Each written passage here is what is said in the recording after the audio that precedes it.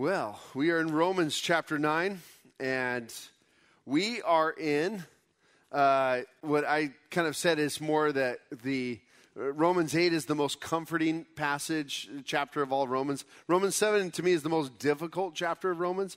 Romans 8, as far as teaching goes, Romans 8 is the most comforting chapter of Romans. And Romans 9 is the most controversial chapter in Romans. And not because God's word is controversial, but because our understanding oftentimes these things are hard for us to understand. Even Peter wrote about Paul's writings, that some of his writings were difficult to grab hold of and grasp. And that's not a bad thing for us to labor in the word. So with that said, I'm going to pray, and then we will get into the study tonight. We started it last week, so we're going to pick up at the midway point this week. So let's go ahead and pray together. Lord God, Father, we thank you for this time together, and I thank you for each and everyone who's just made it here tonight, that you've brought them here safely. For those who are not with us tonight, we just ask for your mercy upon them, that you might heal them if they're sick.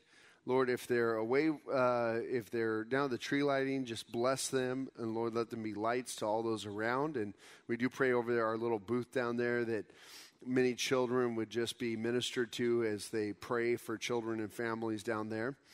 And Lord God, now as we open up your word, give us understanding. May I bring glory to you, and the words of my mouth be honoring to you. We thank you in Jesus' name. Amen. I might have to use glasses tonight. I know everybody's laughing at me today. My eyes are really, really tired. I had yesterday a memorial in the morning and a wedding in the afternoon, and then preaching this morning. My head was starting to hurt, so I got some glasses. But I know. You know, it's funny because Laura had these readers, and I was kind of making fun of her for them. And then I put them on, and it was like everything was in HD. It was amazing. My wife and I in 2020 were able to go to Rome in Italy, and I would say that prior to 2020, I never really appreciated art. But when I arrived there in Rome, I still didn't really appreciate art, but it was when we took the tour of the Vatican that I really started to see art and go, wow, that's really incredible. Some of the art, just the way the artist captured, especially Michelangelo, captured those things that he was trying to portray. And when you go into St. Peter's Basilica, I think you can turn me down a little bit, Richard. Michelangelo's Pieta is right there in St. Peter's Basilica, and it's an extraordinarily detailed and tender portrayal of the Virgin Mary holding Christ's limp body after he's been removed from the cross. And it's one of the artist's most cherished works. And it was carved and polished, and it was all done into a hyper finish. This marble was polished by the time he was 24 years old. Decades later, when Michelangelo's 72 years old, and he's even a better artist, he began work on the Deposition around 1547 to 1555, and that was to depict Christ's body being taken down from the cross.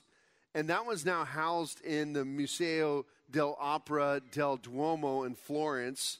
And I saw this piece of art too. Of course, I didn't realize what I was looking at totally at that point in time. But in this one, things didn't go so smoothly. In fact, his friend, historian Giorgio Vasari, said that Michelangelo complained of a material flaw in the marble that made construction near impossible. And, of course, Michelangelo was actually known for being able to choose out marble that was good for working. And I actually have a picture here of this sculpture. But this sculpture has actually been repaired. You see, Michelangelo decided that he was just done working on this after 8 years of work. And he took a hammer to it and just started destroying the sculpture. Still to this day, there's discussion and controversy over why he did this. But in the end, what it came down to is the artist was not happy with his artwork. And he had every right to destroy that artwork if he wanted to, because it belonged to him. And so later on, they tried to repair it. One of from the church, the Catholic Church came and just convinced him to give it to them. And so that was the finished one. But you'll notice that there's a leg missing, his left leg, where Michelangelo took that hammer to it. Well, we began Romans chapter 9 last week. And as I said before, this is one of the most controversial chapters. And part of the reason why is we're going to be talking about those questions of God the potter and the potter being able to sculpt vessels for his very own purposes, the purposes that he desires. And when we get into Romans 9 here, last week I primed the pump, so to speak, with some gospel passages, John 3:16 and 17, Matthew 11:28, Revelation 22. And I shared with you some gospel passages because what I didn't want you to do is read Romans chapter 9 in isolation from the gospel, which tends to happen with many when they read Romans 9 because of how controversial some of the sayings are. Well, it's not that it doesn't need to be that controversial. And so where are we at? Well, in Romans 8, Paul finished talking about this incredible, comforting idea that Jesus has worked out our salvation, that because of Jesus, we are not only more than conquerors in him, but that nothing can separate us from the love of God. That he has not only saved us, but he has secured us in him, and how comforting that is. I still don't understand why people would want to argue that Jesus is able to secure us, you know. And as far as that question of can I lose my salvation, I'm going to answer no way because I'm trusting in Jesus. You, I don't know. Okay, that's my answer. I'm trusting in Jesus, and I believe on the promises of Jesus, and that's where Romans 8 ends. But Romans 9 picks up with this deep question, what about Israel? Did God's word fail Israel? What does it say about God? That Israel has missed out on their Messiah, that Israel has rejected the Messiah. Paul is anticipating these questions as he writes this letter. What does it mean that Israel has missed its Messiah? Did God's word or his promises fail Israel? Of course, we answer that with no. What does this say about God, and what does it say about our present position before God? What does it say about the promises that God has made to us if Israel has missed their Messiah? And these are great questions that Paul anticipates before we ever even have a chance to think about it. He jumps into it in chapter 9. So Romans 9, 10, and 11, Paul is dealing with the problem associated with the condition of Israel. So these three chapters really are speaking to the context of that question of what about Israel? They're the ones who received the covenant, the promises, the law. What about them? What happens to Israel? And so that's where we're going here through Romans 9, 10, 11. So keep that in frame as we think about what we're learning in Romans 9, because if you forget that this is speaking directly about the problem with Israel, you're going to get off track here because you'll make it about something that's not. So two examples that we looked at last week that Paul illustrated from the text. The first example was about Isaac, and from that example we learned that not all those born of Abraham are Israel. That means that it's because there were two sons born to Abraham. There was there was Ishmael and Isaac, but Isaac is the child of the promise. Isaac is Israel. Okay, so not everyone born through Isaac or from descent of Abraham is Israel. See, and of course Paul qualified with that there's faith involved in being part of Israel. Then the second example that Paul also gave us was that God is free to elect who he will and show mercy to whomever he wishes. And when we're speaking about elect or giving covenants, we're speaking specifically about giving the promises that God desires to give to those whom he wants to give them to. That he's under no obligation to give them to everybody or a particular individual, but rather it's totally his choice. And we saw that with that controversial verse, Jacob I have loved, Esau I have hated. We talked about that, and of course we said it wasn't an emotional hatred, but rather to Jacob went the promise of the covenant. And of course, we explored that a little bit further and in context last week. So now as we pick up here in verse 14, we start with a question, and we're going to kind of backtrack a little bit because I skipped over Pharaoh last week just for the sake of time. Verse 14, what shall we say then? Is there unrighteousness with God? Certainly not. For he says to Moses, I will have mercy on whomever I will have mercy, and I will have compassion on whomever I will have compassion. So then it is not of him who wills, nor of him who runs, but of God who shows mercy.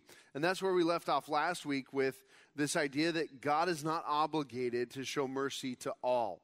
Now, it doesn't mean that mercy isn't available to all, but we're talking about that he's not obligated, okay? And we shared the parable of the workers in the vineyard at the end of last week. So, verse 17, 9:17, it says, For the scripture says to the Pharaoh, for this very purpose I have raised you up, that I may show my power in you, and that my name may be declared in all the earth.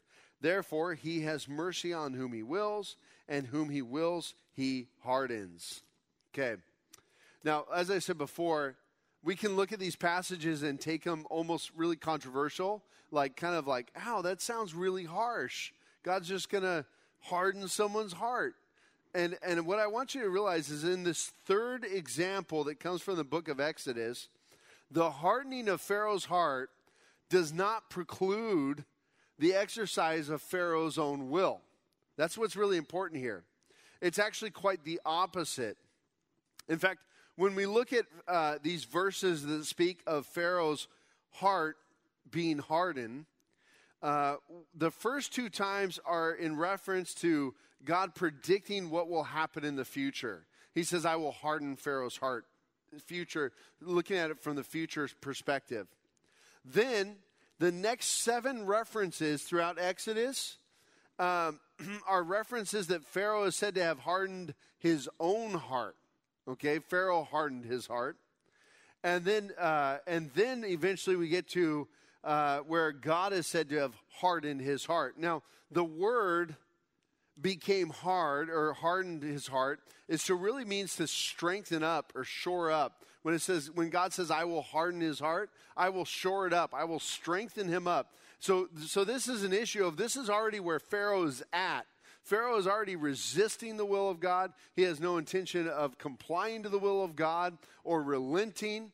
But he's already decided that he will not let Israel, God's people, go.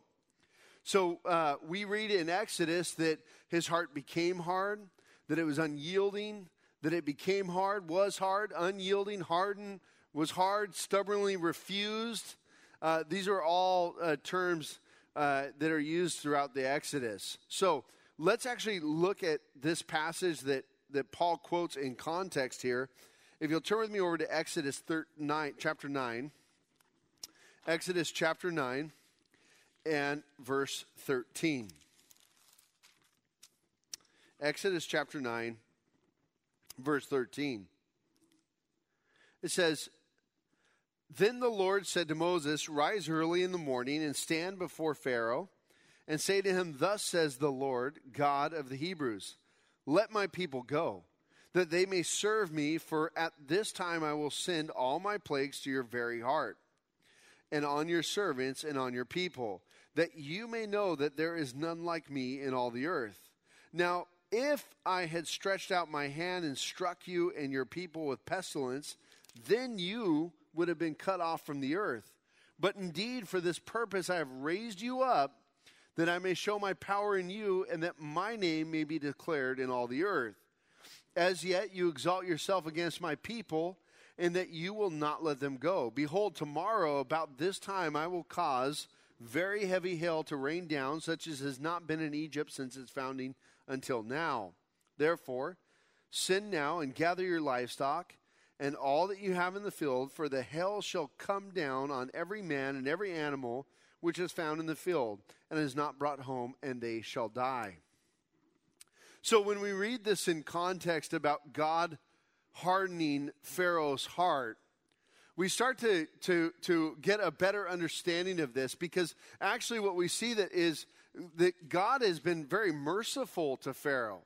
Because Pharaoh says, God says to Pharaoh that if I would have if I would have stretched out my hand and struck you and your people with pestilence, then you would have been cut off from the earth, verse 15 says. Basically, God said, if I would have done what you are deserving, if I would have come at you with all my strength, you would have been wiped out, Pharaoh. That's what the reality is here. But I want you to know that I'm about to do this plague upon you. I'm going to send hailstones like you've never seen before. So, if you don't want all of your animals to be destroyed, put them inside, otherwise they're gone. Now, does that sound like a pernicious God? Does it sound like God is just excited to make mold somebody into this evil person or king so that he can just destroy him? No, it doesn't sound that way at all. It sounds actually like God is allowing Pharaoh to exist for the purposes of showing his strength and his power to the world. He put it on display. And when we consider it in the context of Egypt and Israel, certainly it was amazing that all of Egypt got to see God's power. And it was amazing that all of Israel got to see that power. But it is only because of God's mercy that we are still speaking about that Pharaoh today.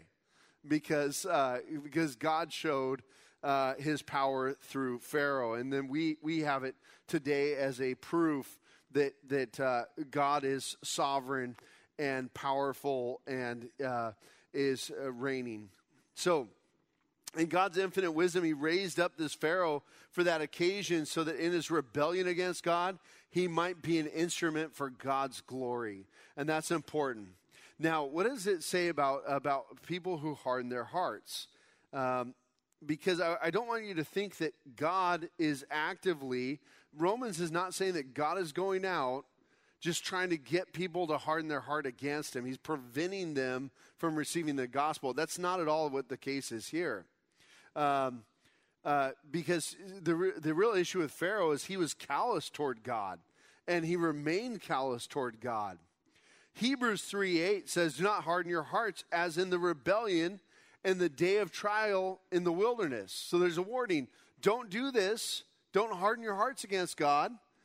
In fact, in 3 verse 15, it says, "While it is said today, if you will hear his voice, do not harden your hearts as in the rebellion." The people rebelled against God, and they went 40 years in the wilderness, and eventually they were kept from actually entering into the promised land, and that whole generation had to die off because of their hardened hearts. Hebrews 4:7 says, again, he designates a certain day, saying in David, "Today, after such a long time, as it has been said today, if you will hear his voice, do not harden your hearts."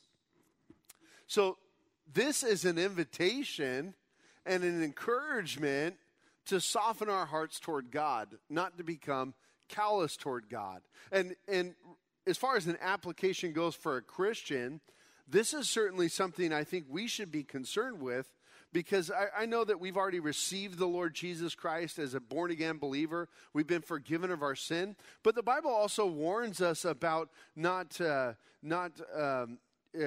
being unyielding to the Holy Spirit or grieving the Holy Spirit of God.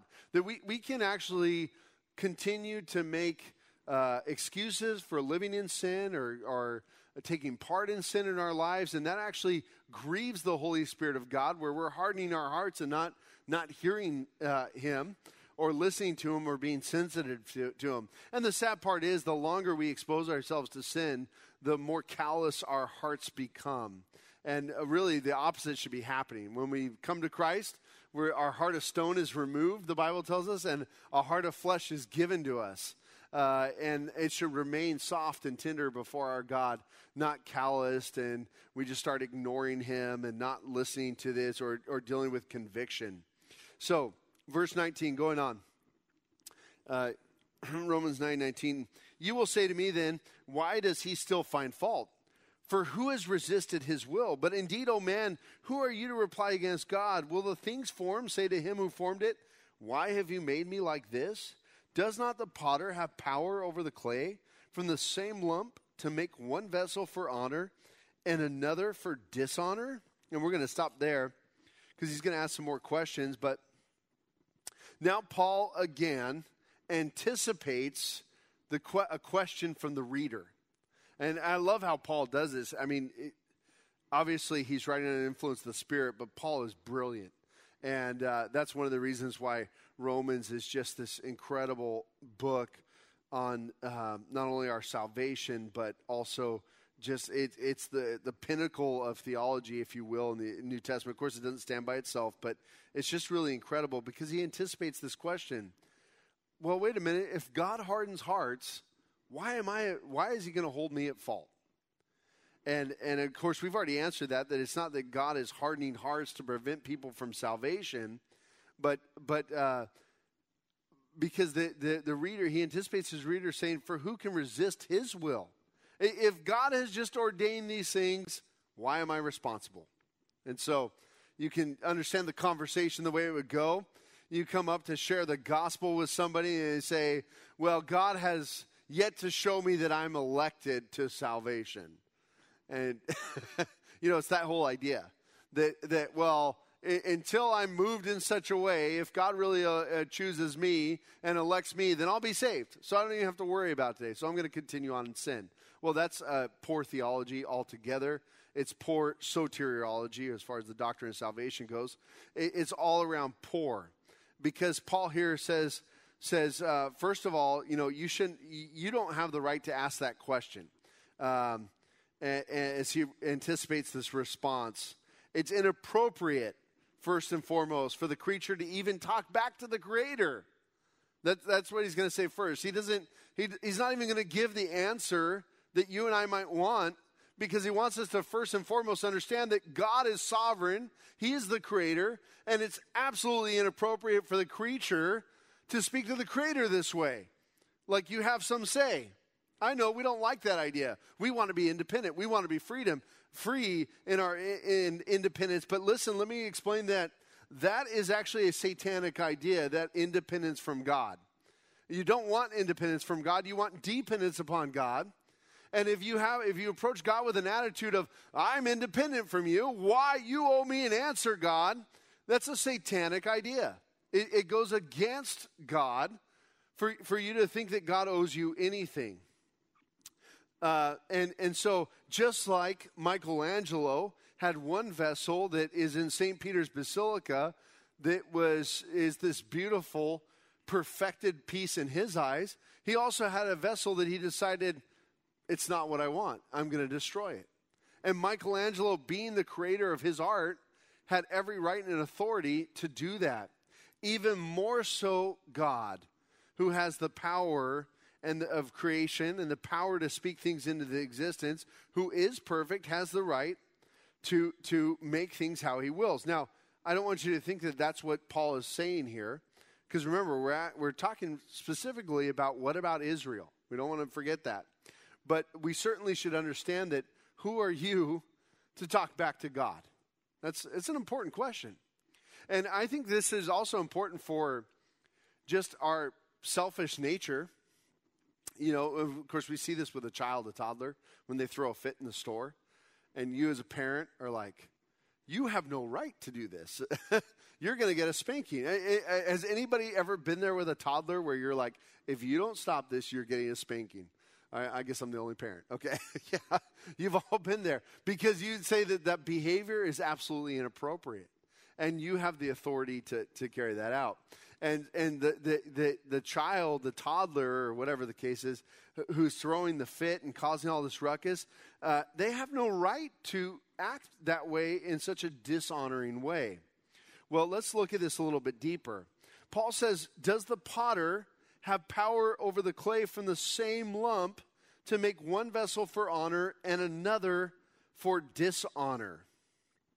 Now, when we speak about vessels for honor and vessels for dishonor. We're talking, some of your translations might say a vessel for noble purposes and a vessel for ignoble purposes. Now, when we consider this idea, I don't want you to think that we're talking about humans here, because we're talking about vessels. Okay, that's important. We're talking about clay vessels, okay?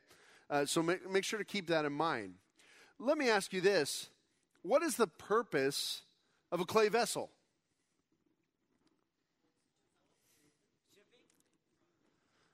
What's the purpose?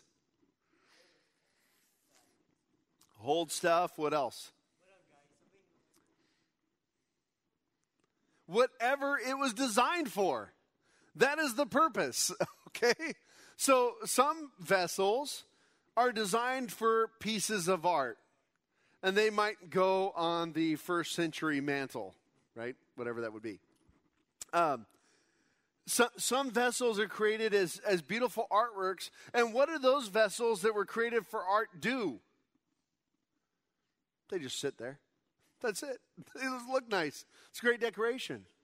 Other vessels are created to hold maybe beautiful, precious, fragrant oil. What does it do? It holds oil. That beautiful, fragrant, fresh oil. Maybe some vessels were created to hold wine, and it does that very thing until it's empty.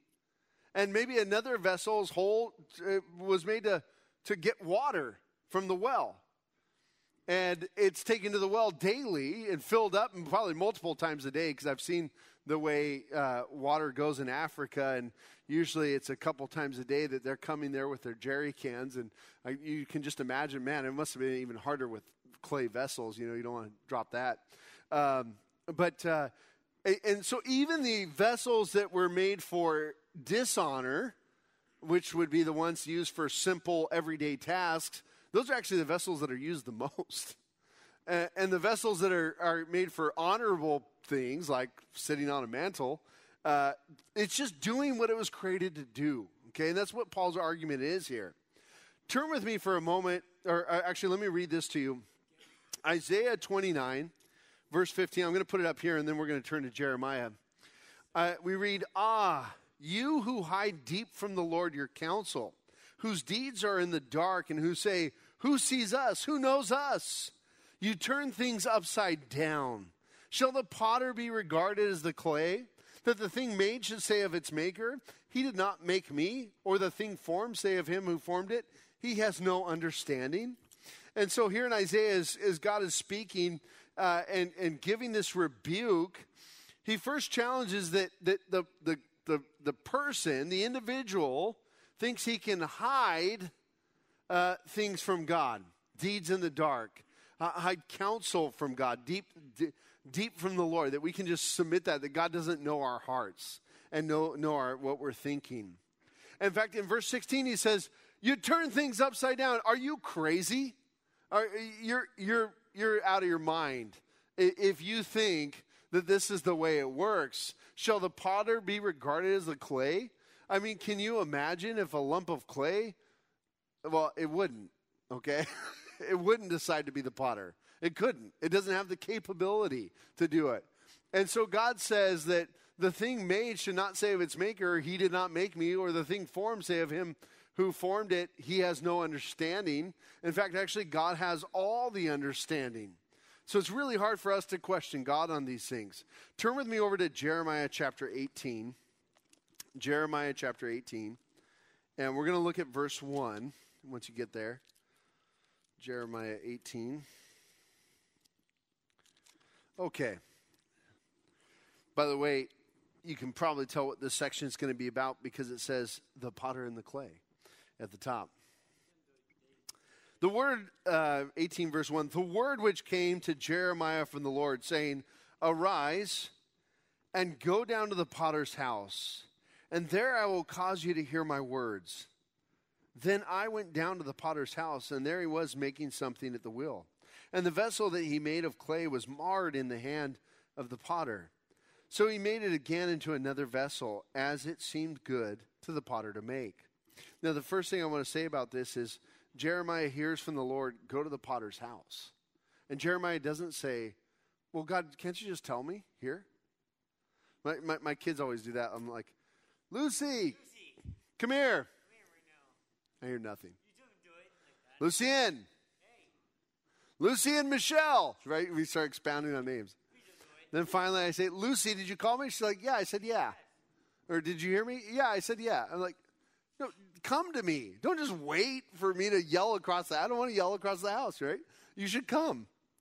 And Jeremiah, recognizing who the Lord is and who he is, gets told, go to the potter's house.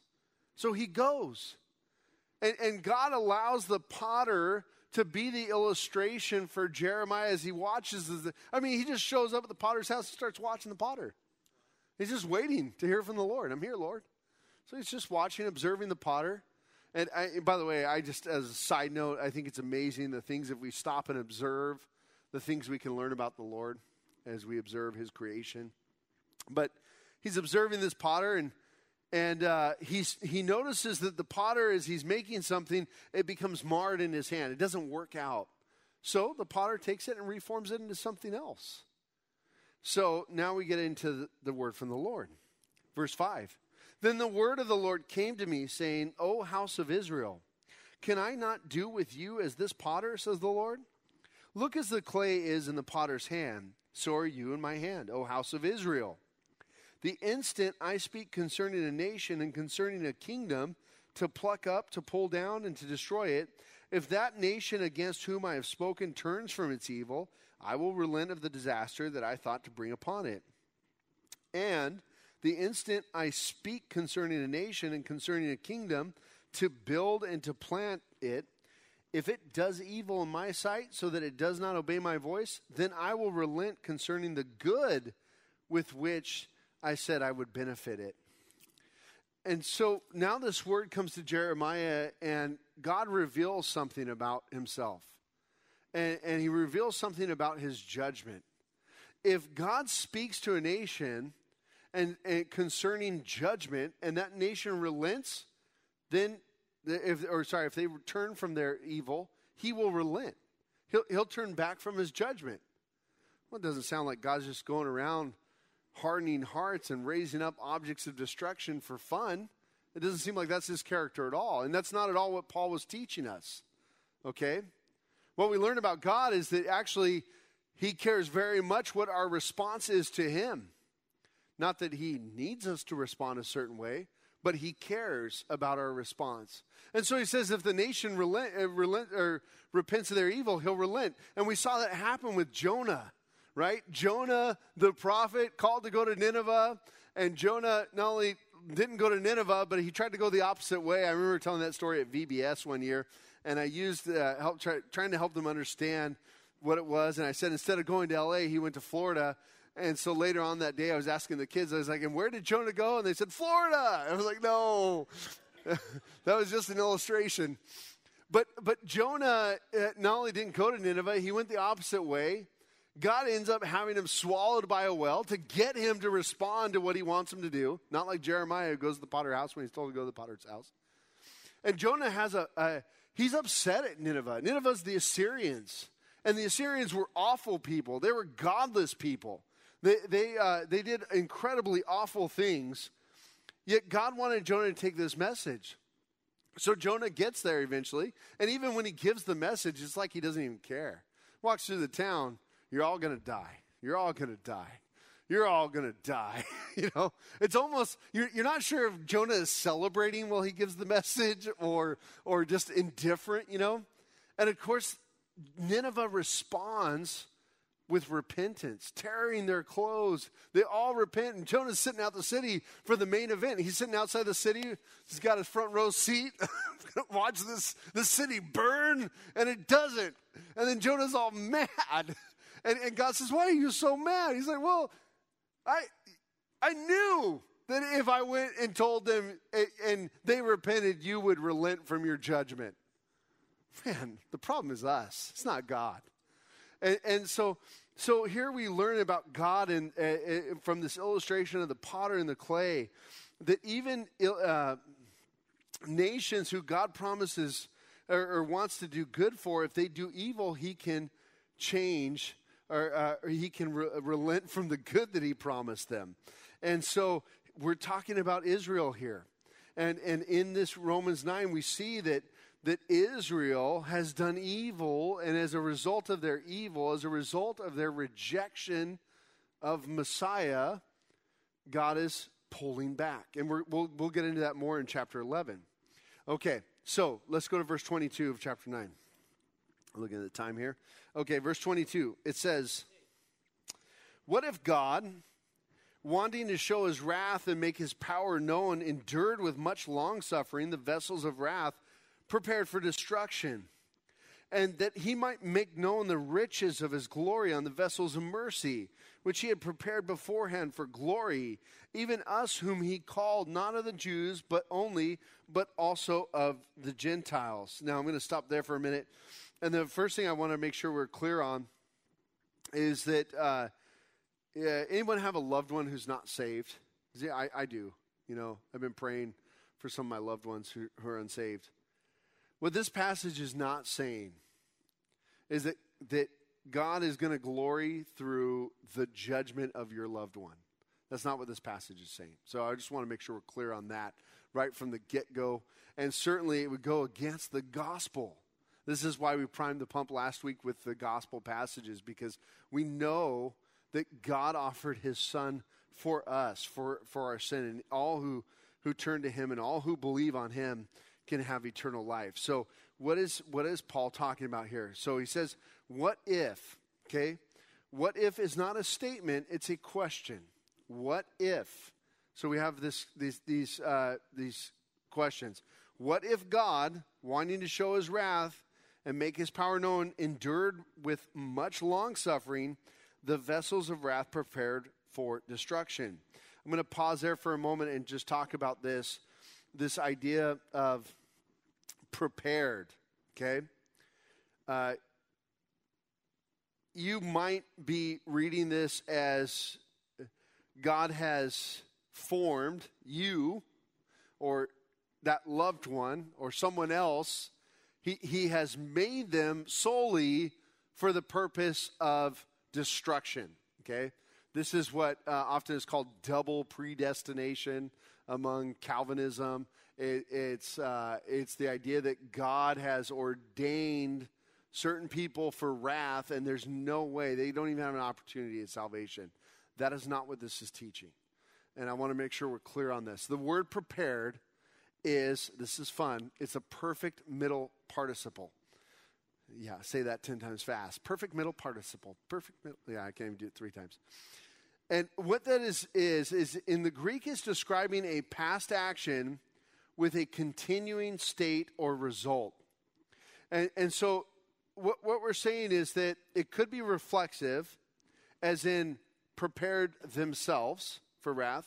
So that would be reflexive, that the individual has prepared themselves for wrath. And it could also be passive. We're prepared. But the thought is, no matter what, the thought is the same, that the vessels of wrath are in a state of readiness or ripeness to receive God's wrath. So what we're saying here is that these individuals that it would be speaking about, they already deserve the wrath of God. It's not that they're earning the wrath of God, but that God is enduring, he's long-suffering with these vessels of wrath. He's allowing them to continue to exist, that he might show the riches of his glory to the vessels of his mercy. That we might all be able to look at God and say, wow, you are a merciful God. Consider this, when Abraham was told about the land that he'd receive, God said your people will be have to go into Egypt in bondage for how many years? Anybody remember? 400 years. And does anybody remember why he said that they had to go in bondage? What was going to happen in that 400 years? Well, he's going to make a nation out of them, but more than that, the peoples of the land, the Canaanites, their sin had not come to its fulfillment yet. They weren't ready for judgment yet. God was going to be merciful to them and long-suffering for them, allowing them time to... These are the people that would do child sacrifice. In fact, they've uncovered a huge place in Israel, archaeological or a dig there, and it's kind of funny because the location of this temple, this pagan temple that dates back to that time period, it's in the middle of kind of like a walking trail, like you know how we have bicycle trails off the riverbed here in San Diego. Well, there's this ancient temple along their park trail, and there at that temple, they used it to sacrifice babies to their gods, and this was ongoing. And God said, their sin has not yet come up yet. I'm going to be long-suffering with them while you guys are there in Egypt, and I build you into that nation. I'm going to be long-suffering with the people, and eventually I'll come and judge them. And so we see that it wasn't that God was preparing them. They're already ripe for wrath, but yet God bears with them. Well, who are these vessels of wrath? Paul answered this already in Romans chapter 1, verse 18. It's the unsaved. Look at Romans 1:18. It says, "For the wrath of God is revealed from heaven against all," what does that say? "Ungodliness and unrighteousness of men who suppress the truth in unrighteousness." This is who are the objects of wrath. Those who are ungodly, unrighteous, and who suppress the truth in righteousness. It's not that they're building up toward judgment. They already are deserving of judgment, as was some of you, and as was you and I. We were already ripe for judgment, but yet God bore with us, and we came to Christ. Those who oppose God and refuse to turn to Him are then prepared by Him for wrath. They're storing up God's wrath against themselves. Romans 2:5 says this, "But in accordance with your hardness and your impenitent heart, you are treasuring up for yourself wrath in the day of wrath and revelation of the righteous judgment of God." So those that God bears with, that are refusing to turn to Him, they are treasuring up for yourself wrath. That's not a good treasure to store up. I'm just going to tell you right now, don't store up treasures of wrath. It's a bad idea. It's not good. Rather, repent of your sin, turn to the Lord Jesus Christ, receive that wonderful salvation and that new life. Let the Lord Jesus take your wrath upon Himself on that cross. That's what He did for us, right? We receive that gift because He took it upon Himself. All right. So, verse 25, as He says also in Hosea, "I will call them my people who are not my people, and her beloved who was not beloved. And it shall come to pass in the place where it was said to them, you are not my people, there they shall be called sons of the living God." And of course, this is a beautiful prophecy of God calling in the Gentiles. "I will call them my people who were not my people." Okay? And so God opens up the opportunity and the door for the Gentiles. That's Hosea 2:23. Then verse 27 of chapter 9 says, "Isaiah also cries out concerning Israel, though the number of the children of Israel be as the sand of the sea, the remnant will be saved. For He will finish the work and cut it short in righteousness, because the Lord will make a short work upon the earth." So we are told first in verse 25 and 26 that God is going to call a people who are not His people. He's going to open up the doors for the Gentile. Then in verse 27, we read from Isaiah that God is going to save this remnant, that He's going to save this remnant of Israel. So He hasn't written them off yet, and that's what's important. He's not finished. That's a quote from Isaiah 10:22 through 23. And then it says in Romans 9:29, and as Isaiah said before, unless the Lord of Sabbath had left us a seed, we would have become like Sodom, and we would have been made like Gomorrah. And the point here is that the Lord could have shown His wrath to Israel. He could have completely made them like Sodom and Gomorrah, but He didn't. because of his wonderful mercy, he has this remnant. And that's from Isaiah 1:9. Now I'm going to go to verse 30 real fast here. What shall we say then? That Gentiles who did not pursue righteousness have attained to righteousness, even the righteousness of faith. But Israel, pursuing the law of righteousness, has not attained to the law of righteousness. Why? Because they did not seek it by faith, but as it were by the works of the law. For they stumbled at the stumbling stone, as it is written, Behold, I lay in Zion a stumbling stone and a rock of offense, and whoever believes on him will not be put to shame. And so here Paul says that the Gentiles have received this righteousness, and they did it by faith. But Israel tried to continue to do it by the law, by works. Now, Israel can keep the law. They just need to believe in Jesus by faith.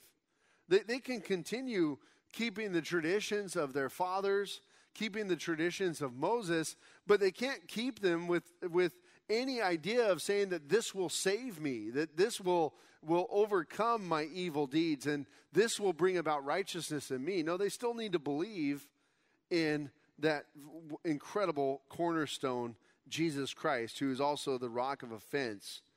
And now I want to say this about Jesus. Jesus will either be a stumbling stone, a rock of offense, or he will be your cornerstone. Those are our options. You will either build your life upon him, or he will crush you. That's what it comes down to. And Israel decided that they didn't need him. And he became that rock of offense. Now, God is not done yet. He is going to finish his work, and we will get into that next week as we get into chapter 10. So with that said, we're going to close in prayer. And I want to encourage you, just as we think about this week's study, what a marvelous work and what an incredible love that God has shown to you and to me, that he has opened up salvation to us. Don't take that for granted. It's amazing that God has welcomed us in to his wonderful covenant, and it's incredible. And so we should never take that for granted. We should just always give him back our praise.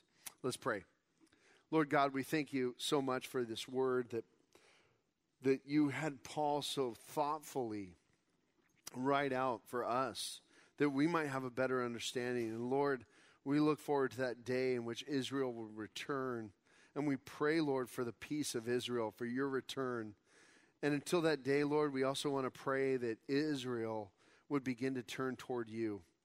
Lord, I thank you for John and Tiffany Davidson, our missionaries there. And we pray, Lord, that you would continue to bear fruit as they've moved back there and you're establishing them.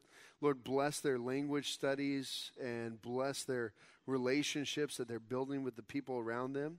We pray, Lord God, that you might start a wonderful church plant. And Lord, that John would be able to hand that off to a Jew and that you would build your church there in Israel. And Lord God, for us, we thank you. We give you all the praise and all the glory that you provided for us salvation. Lord, we thank you that you saw us, that you bore with us, that you endured with us and allowed us to come to the knowledge of you. Thank you for the new life we have in you. Thank you for the forgiveness of sins. Thank you for the promise of eternal life. Thank you, Lord, for the promise of the resurrection and the hope. Thank you, Lord, for your presence, that you'll never leave us nor forsake us. Lord, we thank you for all these wonderful treasures you've given to us through your Son, Jesus Christ. And we pray all this in Jesus' name. Amen. I just want to correct something. I misread verse 29. And I was like, wait a minute, how come I didn't read that? I said, unless the Lord of the Sabbath is Sabaoth, which is Lord of the host. So I just want to correct that. But, Romans 10 tells us all who believe on the name of the Lord shall not be put to shame. And praise God for that. That it is in Christ that we are given the victory, and we will never be put to shame because of him. God bless you and keep you. May he give you his peace. May he shine his face upon you, and may he give you comfort this week. Amen.